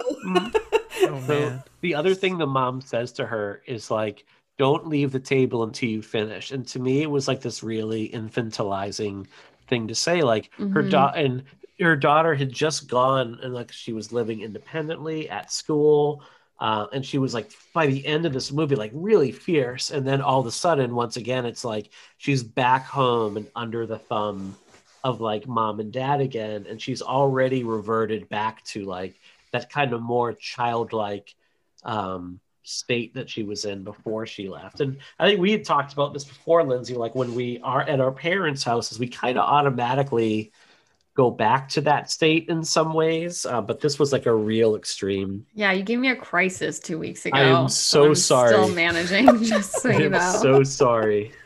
I was like, my voice changes. I'm like code switching, or I think. Oh no. Yes. Do you have a bedtime? Is mom like, it's 8:30, lights out, time for bed? You know, they wake me up in the morning. Do they? Yeah. Oh, on purpose? Do they say rise and shine? No, my mom knows after like however many years I lived at home, 18, 17 years of my brother. This is like not going to be funny. This is for a joke. This is a joke for one person. This would be funny. My older brother who doesn't listen to the show. Why not? Well, maybe he will. Is that like we do this like impression of how my mom used to wake us up in high school, because it was like the most annoying thing in the world, where she'd be like, Jeff, Linz, you gonna get up? And it was just like the worst sound in the world. I've got you beat. My dad used to come into my room. Like, this was not in high school. This was like when I was younger. And he used to sing the Mickey Mouse club theme song. He would literally open the door and be like, MIC. And I'd be like, no. That's torture. No, and then he would shake my bed, the foot of my bed at the end of it. He'd be like, MOUS. And I would be like, you're going to die. Yeah. My dad used to pantomime like the bugle, like the thing they play in the morning in the like army. Like Reveille. Yeah, he would like do that with his mouth and pretend he was playing the bugle. And then he would like threaten to pour water on me. It would be an empty trash bucket with like Dixie cups in it, so. Like, again, this is a joke for one person, but first of all, my mom was like the most lovely woman in the world. My parents like let me sleep in, which I know they're probably like, oh, she's an adult and she doesn't want to get out of bed till after 9, but they're truly the most lovely people in the world. But yeah, we used to joke, my brother's wife, my sister-in-law, her mother is like very sunshiny. And not that my mom isn't sunshiny, she's just like, we make fun of her and act like she's like mean and callous, like she really is not. She's the sunshiniest, nicest woman in the world. But like we'd like compare that, like my mom would yell at us, and my sister-in-law's mom, who's British and like very sunny, would be like, Jennifer, it's a beautiful morning, like come downstairs, where we'd have like, Jeff, you gotta get up. I grew up in a military household. It was you gotta get up now. You gotta get up. Yeah. Like nothing sing-songy or fun about it. It was like, get up. Yeah, it was just like shrieking. We'd be like, Mom, my alarm is set for 5 minutes from now. Why did you wake me up early? Oh, man. The worst. I was gonna treasure those 5 minutes in bed. Yeah, those are important 5 minutes, and I lost them too. You gonna get up? But yes. That's the worst. They make me coffee every morning. It's very lovely and sweet. And I wake up to the sound of it beeping. We are having a sleepover during TIFF at Lindsay's parents' house. Yeah. Listeners, patrons, right now, if you subscribe to the $10 level. That's got to be like the $50 tier. Yeah, we're gonna do a special $50 tier. 50. 10 slots open. No, special. Yeah, $1,000. $1,000 tier. We can sleep over at my parents' house. I'll make you coffee in the morning. No, coffee comes with the $1,500 tier. Right, correct. Love it. All right. Okay. Last $500 coffee. Last thing I want to, it's definitely not dunks. Last thing I want to talk about with this movie is the weird relationship with Alex and Justine, because it's this very odd push-pull where Alex at the start has like no respect for her sister, like really orders her, almost is like, and understandably it's like bothered that her sister has kind of followed her here to school, and maybe in part because like Justine is considered like the brilliant student, and now Justine's like, great, people are going to ask why she's here. Then they seem to be much closer, but Alex really revels in fucking with her sister in some ways that are just like the whole like bark like a dog scene that's like shames her. Like, that's so fucked up. Yeah, it's mean. Really I think a lot of it is because Alex is literally like the family pariah. Like, think about this. They have spent all their, like, the mother and father, they want their kids to be vegetarians because of this thing. And the father clearly knows that Alex has an issue because she did something. So I would think that means that the family has kept Alex and Justine apart, you know, so that Alex can't influence Justine and become like the bad influence. And I think a lot of the animosity there is because of the parents, the way that the parents have sheltered them. And Alex is not under that thumb anymore. Right. But Justine still is. And Justine doesn't know why. Like, Justine just sees my sister's, you know, the black sheep, and I don't know why, you know, and she kind of is trying to, like, you know, she says to, like, even her parents when, you know, or when Alex doesn't show up, she says, like, oh, she'll be here. I'm sure she's coming. Like, she's still trying to defend her, but she doesn't understand why there's this, like, thing. Yeah, that makes sense. And then also, like, when the two of them fight with one another, that scene near the end where, like, Justine attacks Alex after she sees the video, and they're going at it, like, really viciously, like, biting one another. Like, Alex bites a chunk of Justine's face off. Like, holy shit, that's... I've had some fights with my younger sister, but like never to the point where like we bit one another's face off. But as soon as like people try to interfere and like separate them, and as soon as like they notice like the other is in trouble, they like turn on those people and like kind of start working together, and it's just this really odd sibling dynamic. It feels primal. It feels very like, you know, like wolves or like, you know, some sort of like pack animal where they stay together, but they fight with one another for their place in the hierarchy. Sure. And so that's what, like, that was what I got from it, was like that it just felt really like primal. Yeah. That makes sense. Why do you think Alex kills Adrian in the end? I always figured it was like not even on purpose. Just couldn't control her hunger. Yeah, I always kind of just like thought exactly what Justine thinks that she has done is what Alex did. And then she kind of comes, like, Alex is almost like catatonic in that moment. Yeah. Like she's playing a game, I think. Like she's conscious, but she's like... But I don't even know that she's playing. She's just kind of like going through the motions. Because like if you look at the screen, it looks like it's on like a character select screen. And so she's just like holding the controller like in that like state. Like, I ate your bow. Do you think she killed him like playing like that game with him? Like just lost and like stabbed him in the kidney? Like I don't quite... I don't know. I still don't know the answer. I loved when Justine asks, why didn't you fight back? Yeah. Because that was like the first question that I had. Like, how did she accomplish this feat with him lying so comfortably in her bed?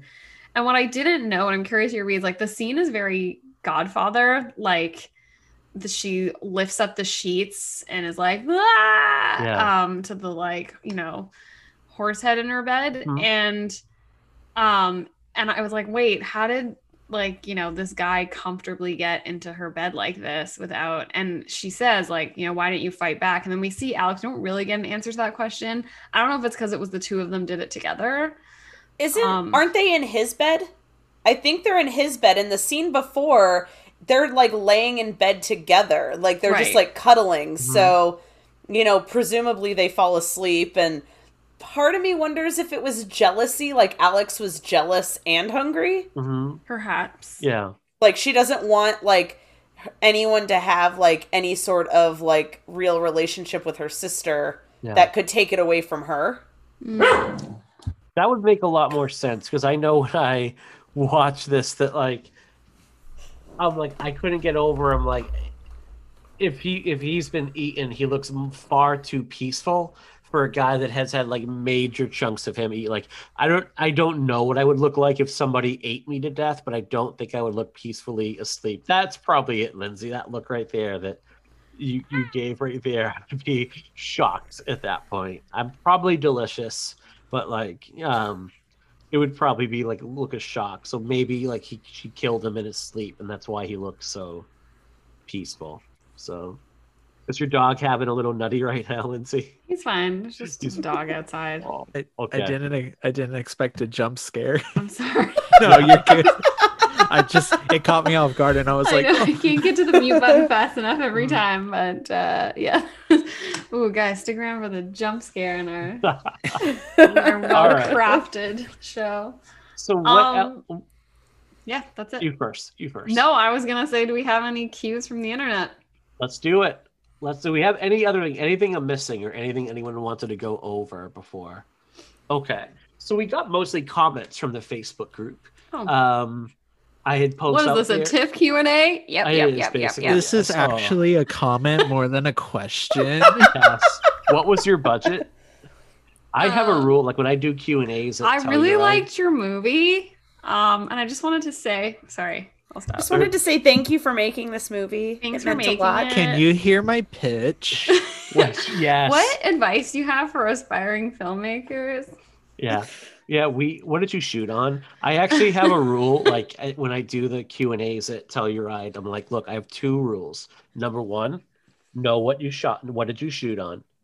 And number 2, know what was your budget. I will let you right now, like, if you ask that question, I will find you later on and kick you as hard as I can in the crotch.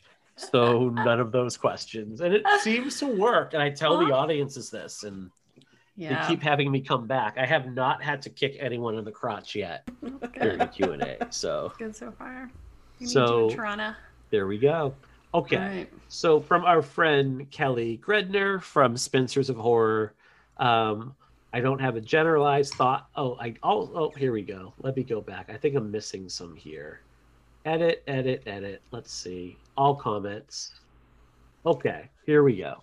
From our friend Ariel. And by the way, join our little Facebook group. Go to facebook.com/group/pod and the pendulum. It's a moderated group. We tend to be very kind, and I probably should post more stuff on there.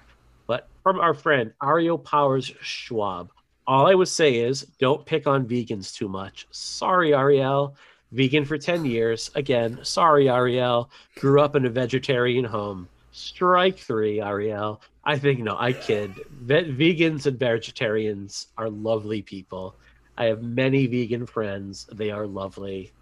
There is a reason. We're not like a marginalized group. But... You are not. You're not. You are not a martyr. There is no the oppressed. You are not the oppressed. Let them eat greens. Yes. Oh. Anyway. Oh man. I used to tease our old guitarist who's vegan. I used to tease him about everything, but like it would say, like, you never hear the phrase, like, everyone who eats bacon is much happier, just. The phrase is jolly fat man. It's like, bro, check out this crunch wrap. Yep. Oh man. God love you, Steve. We once made flyers for one of our shows, and it was just him in profile with his hat and his lip ring, and there's a close-up of him. And we didn't even put anything on the flyer except "See My Band" in huge block letters, and then like the date and where the house show was at. And we were handing them out in front of him at the show, and everyone was like, I don't want to see this jerk-off's band. And we just thought that was the funniest fucking... God, we were merciless with Steve. God love him. He's a much better man than I am. Anyway, all right, getting back to Ariel's comment. I think part of what Ra explores is making your own choices, separate from your family of origin. Justine never got to think for herself about if she wanted to become vegetarian, and we find out why. But when she has the choice, she goes hard in the other direction. It's a very fresh take on a coming of age, coming into your own story. Ariel, it's almost like you listened to the show before you even asked the question. I love that take. You're absolutely spot on. From our friend Kelly Gredner, who runs Spinsters of Horror. And is a vegan. Yes, and is a vegan. I also don't have generalized thoughts on the ethics and philosophy of veganism. It is very important to me. Okay. Oh, I skipped ahead. Fair enough, and that she also says that foreign horror is fascinating as they give us their interpretation of horror and the culture, which I love. Ra definitely tackles some taboo subject matter, which I appreciate. Extreme horror is subversive and confronting, and I love it for that. Absolutely. My personal friend Georgia Young, who I've known for a number of years, comes on to say this movie is extremely horny, and I love it. Absolutely. Yes. And yep, I would absolutely Rena's agree like, give me the with this mic. movie. Yes. Yes, extremely horny. This like movie- it's almost Cronenberg-esque in how Yes. horny it is. Yes. This movie is 100% down to fuck. This is a DTF film. It is absolutely. It is that. rated DTF. That's not a good joke. It's not my This best. I like that joke. It's pretty We're okay good. with it. Like a It's pretty 4 good out of joke. 10. I had to like double check my cover just now to make sure it didn't say DTF on the cover. This might be the horniest movie we've done since The Lost Boys. I think that we have to go like way back to.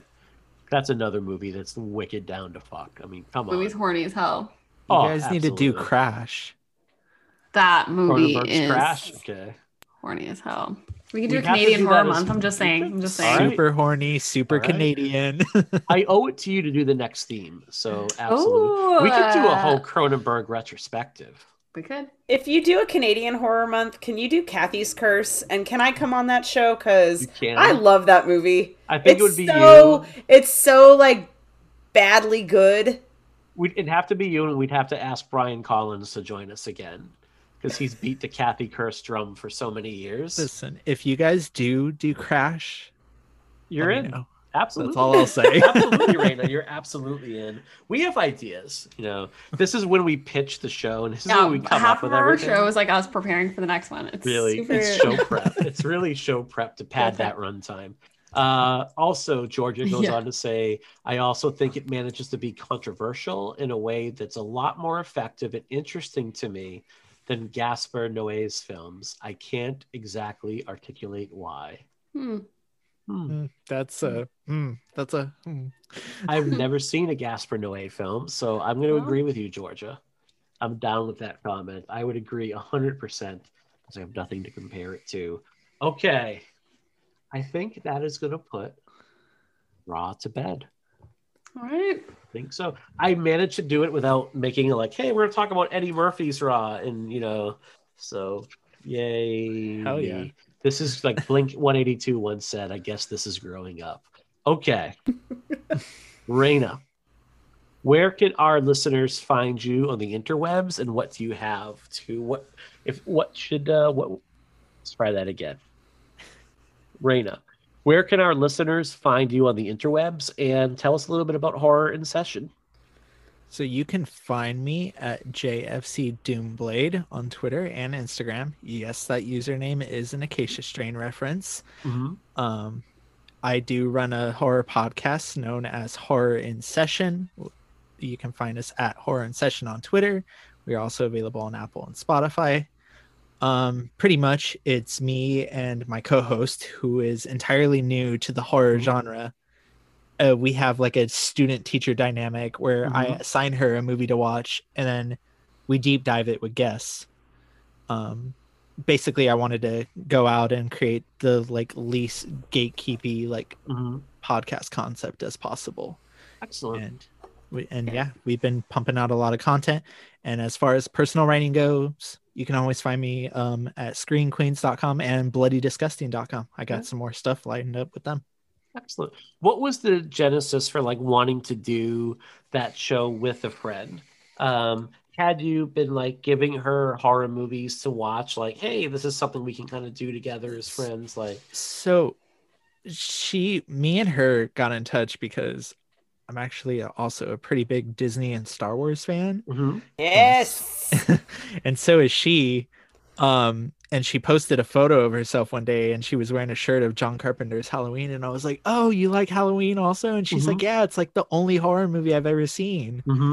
And I was like, hold up. And so I pitched her the idea. And I feel like sometimes when you're so involved in the horror community, it's almost like this like vacuum, like echo chamber where it's like, oh, this movie's such a classic. And then I'll show her and she's like, oh, I've never heard of this movie in my entire life. So I felt like it was a way to like you can listen to our podcast, whether you're a horror expert or just tipping your toes into the genre. Like I want it to be a welcoming space. And I want it to feel like you can know what we're talking about without having to do months and months of research or years of watching it.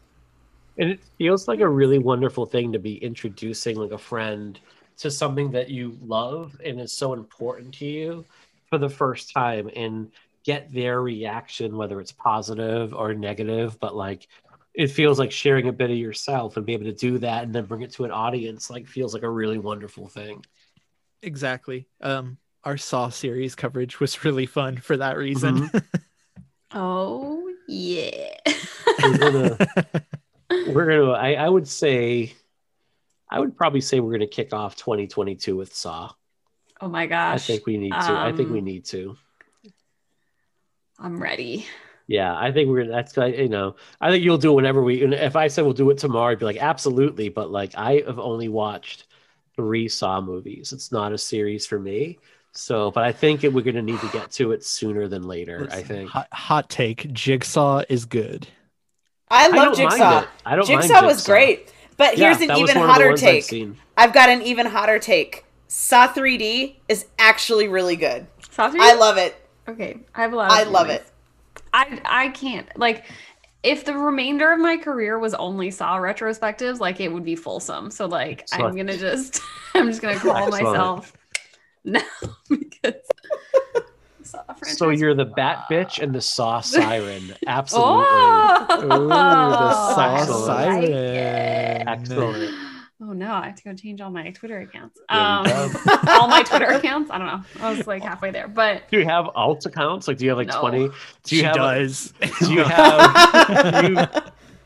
accounts? Like, do you have like a fake account where you're harding me? Are you that person where you're like, hey, Snooty, why don't you eat shit? And I'm like, I don't even know this person. Boston hardcore sucks. Yeah, it does. A lot of Boston hardcore does suck. So I'd be like, you're right. You know, me making fun of I have a burner account only for mine.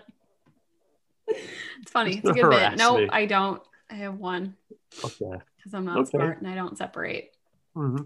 Excellent. All right. Saw great films. What about Sarah? Where can we find you on the internet? I am all over the internet. I have Spooky Sarah Says on Instagram and Twitter. That's like my main account. Then I have Geeks Who Eat, which is just Geeks Who Eat across the board, except the website is 2 Geeks Who Eat because some jackass has our domain and has since we started, and he was like, I'm gonna create a good website. Didn't create a good website. So it's 2 Geeks Who Eat. And then I last September started Final Girls Feast with Carrie from Witchy Kitchen, and she and I talk about food and horror. And this podcast, we started it off, we were like, oh, we'll just do like food horror movies, like, The Stuff and movies like that where the food is the thing.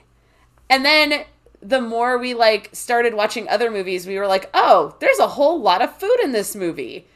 Oh, wow. Okay. So what ended up happening is most of our episodes are actually not even movies that people would consider to be food horror. It's just movies that happen to have a lot of food in them. Mm-hmm. Our Freaky episode was like a blast. When I told her about it, I watched it and I was like, there's a lot of food in this movie. And she's like, really? And I'm like, yeah, go watch it. And then she ended up watching it and we both were like, wow, we have a lot of notes here. Willy's Wonderland, same thing. Mm-hmm. You don't think that there's a lot of food in that one? Even the writer who we interviewed was like, I didn't realize that there was so much food in this movie and I wrote it.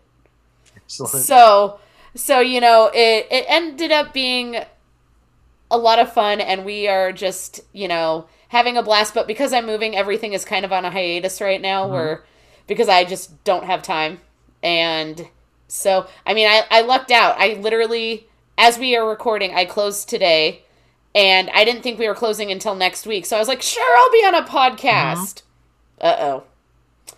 That was nothing more stressful than closing on a home. It is the least. Well, and especially right now, because the real estate market is insane. Yeah. But I am also that bitch. I got my escrow to close in 30 days instead of 45 because I wasn't waiting. I just literally pretty much just made my mortgage broker's life really like hellacious in a nice way. And I was like, come on, we need to do this. Like, I got to get out of my apartment. I don't want a week. Like, let's go. Come on. My lease is up. Let's do this. Excellent. You want to get paid. I want to get a house. I think we're all in agreement that this is beneficial to move it forward. Excellent. You made it happen. I love it. I love it. All right. Oh, I have nothing to plug this week. So you know where to find me. Pretty much. We're 107 episodes in. Like, if you don't know my shit by now, I mean, come on. How much do you have to listen to the same, you know? Okay, I do want to give a thank you, though, to two people right now. Mom and Dad, thanks for bringing... No, I want to thank two new patrons right now. Thank you to John Atanas. I hope I'm saying that right. I'm going to try it again.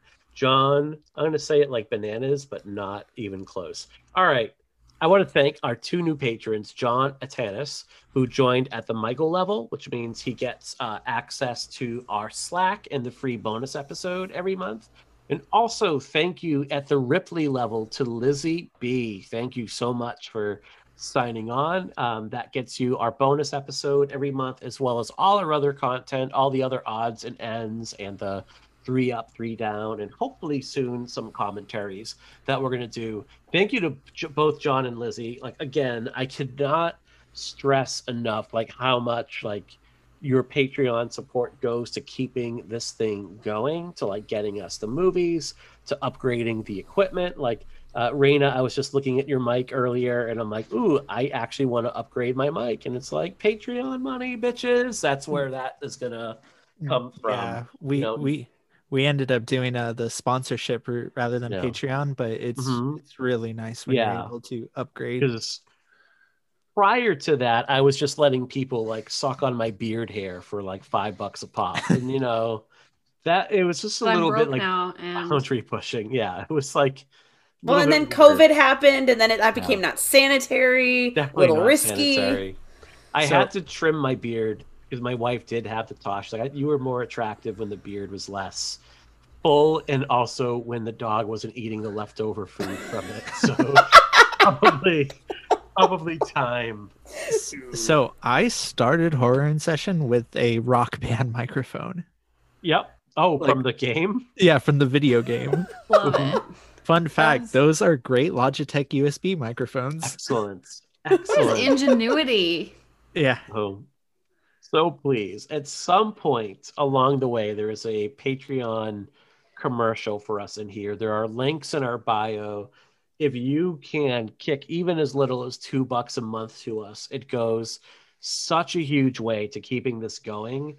And you get a free bonus. And we already recorded our bonus this month. It should be up by the time this comes up. We did The Guest, and it was like probably one of the more fun movies I've gotten to talk about. Like, it was such a fun episode. And honestly, if you don't like it, well, you can just choke on it. It's really much. If you don't like it. Yeah. You have to pay twice your Patreon bucks. There you go. It's Dan Stevens in Bisexual Lighting. Yes, what I'm saying. Come on. This is what I'm saying. I'll give you a little teaser. Like, I definitely said if I were single, I would totally steal Dan Stevens' photo in a bathrobe or a bath towel and use that as my Tinder picture. And then when I would go to meet like my potential dates, I would be like, it's on the inside that counts. That's how I feel on the inside. Yeah. Why are you judging me? And then it's Justine from Raw, and she's like, yeah, it is on the inside that counts. Oh my God. I would be a tasty meal for Justine. I was like, bye. How do I leave meeting? All right. What do we have? What movie are we doing next, Lindsay? I don't know. I believe we are going to be ending our series on French horror with Inside. Oh, so, I knew it. I knew it was one of two. Did you? Did you know though? Because you said you didn't know. I knew it was one of two, and I got really nervous. Close. You didn't answer anything. How are you close? No. I was close by saying I don't know. I was close. If you said Inside Out, you would be close. You know? If you had said Inside Out, wrong movie. Okay, fair enough. But we're gonna end our series on Inside, one of the most fucked up movies that I have ever seen. So fucked up, I believe we conceived a baby the night we watched that movie. I am sure that's the night my daughter was conceived. Your eyes right now, Raina, you're like, what the fuck? You should not, but I am sure. Like, you wanted kids after that movie? I know. Isn't that the crazy thing? You know? So I thought you were going to say you wanted kids, period. Like, why? Well, that too. I mean, that's where I was going with that. I was like, none of you are wrong. I'm like, people want kids. I know. Oh, it's weird. It's weird. Like... I don't know. My kid rules. I'm going to humble brag. It was parent-teacher conference today, and I had to talk to my daughter's teacher. She's like, your kid is so wonderful and smart and amazing and all this. I'm like, yeah, bring it on. And I'm like, that's right. I love our dinner. You know how like everyone's apparently, I don't know, sorry. The best part of it being an elder millennial is like having no idea what Gen Z is making fun of us about. Because I'm like not on TikTok, so I don't know what they're making fun of. But I heard that like a lot of the bit was that like we never grew up. But I'm like, the best part of our generation is we get to say things like, my kid rules. Like, what? Anyway, just very interesting phrasing. I definitely, I'm Generation X, and I've said this before, and I'll say it again. Like I'm 46. My dad died when he was 48, and sometimes I'll think like, hey, I better outlive him. No, that would be nice, but I will think like, did my dad lie awake at night? And I actually asked my mom this. We went to visit her last week, and I'm like, Mom, did Dad ever like lie awake at night and wake you up and go, what's a better horror movie, Anna? Like American Werewolf in London or The Howling? Like, did he ever wake? He's like, no. Like, why? I'm like, honestly, Mom, that's the kind of stuff I wake my wife up with some nights. Like, I don't think my dad worried about the same level of bullshit. Like, why won't The Simpsons ever be as good during the Conan years? Like, my dad just didn't care about stuff like that, you know? Listen, different American Werewolf is better than Howling. It is. American Werewolf was my favorite movie of all time. So, and The Simpsons will never match those first 10 seasons. They really won't. So there we go. On that note, everyone, thank you for listening. Follow us on Twitter at Pod and Pendulum. Please rate, review, and subscribe to us. Your reviews go a long way to having people find our show. And when you leave a 5-star review and a few kind words, you feed my absolutely monstrous ego. So I recommend you go ahead and do that. So we'll be back in 2 weeks to finalize French Horror with Inside. Have a great night.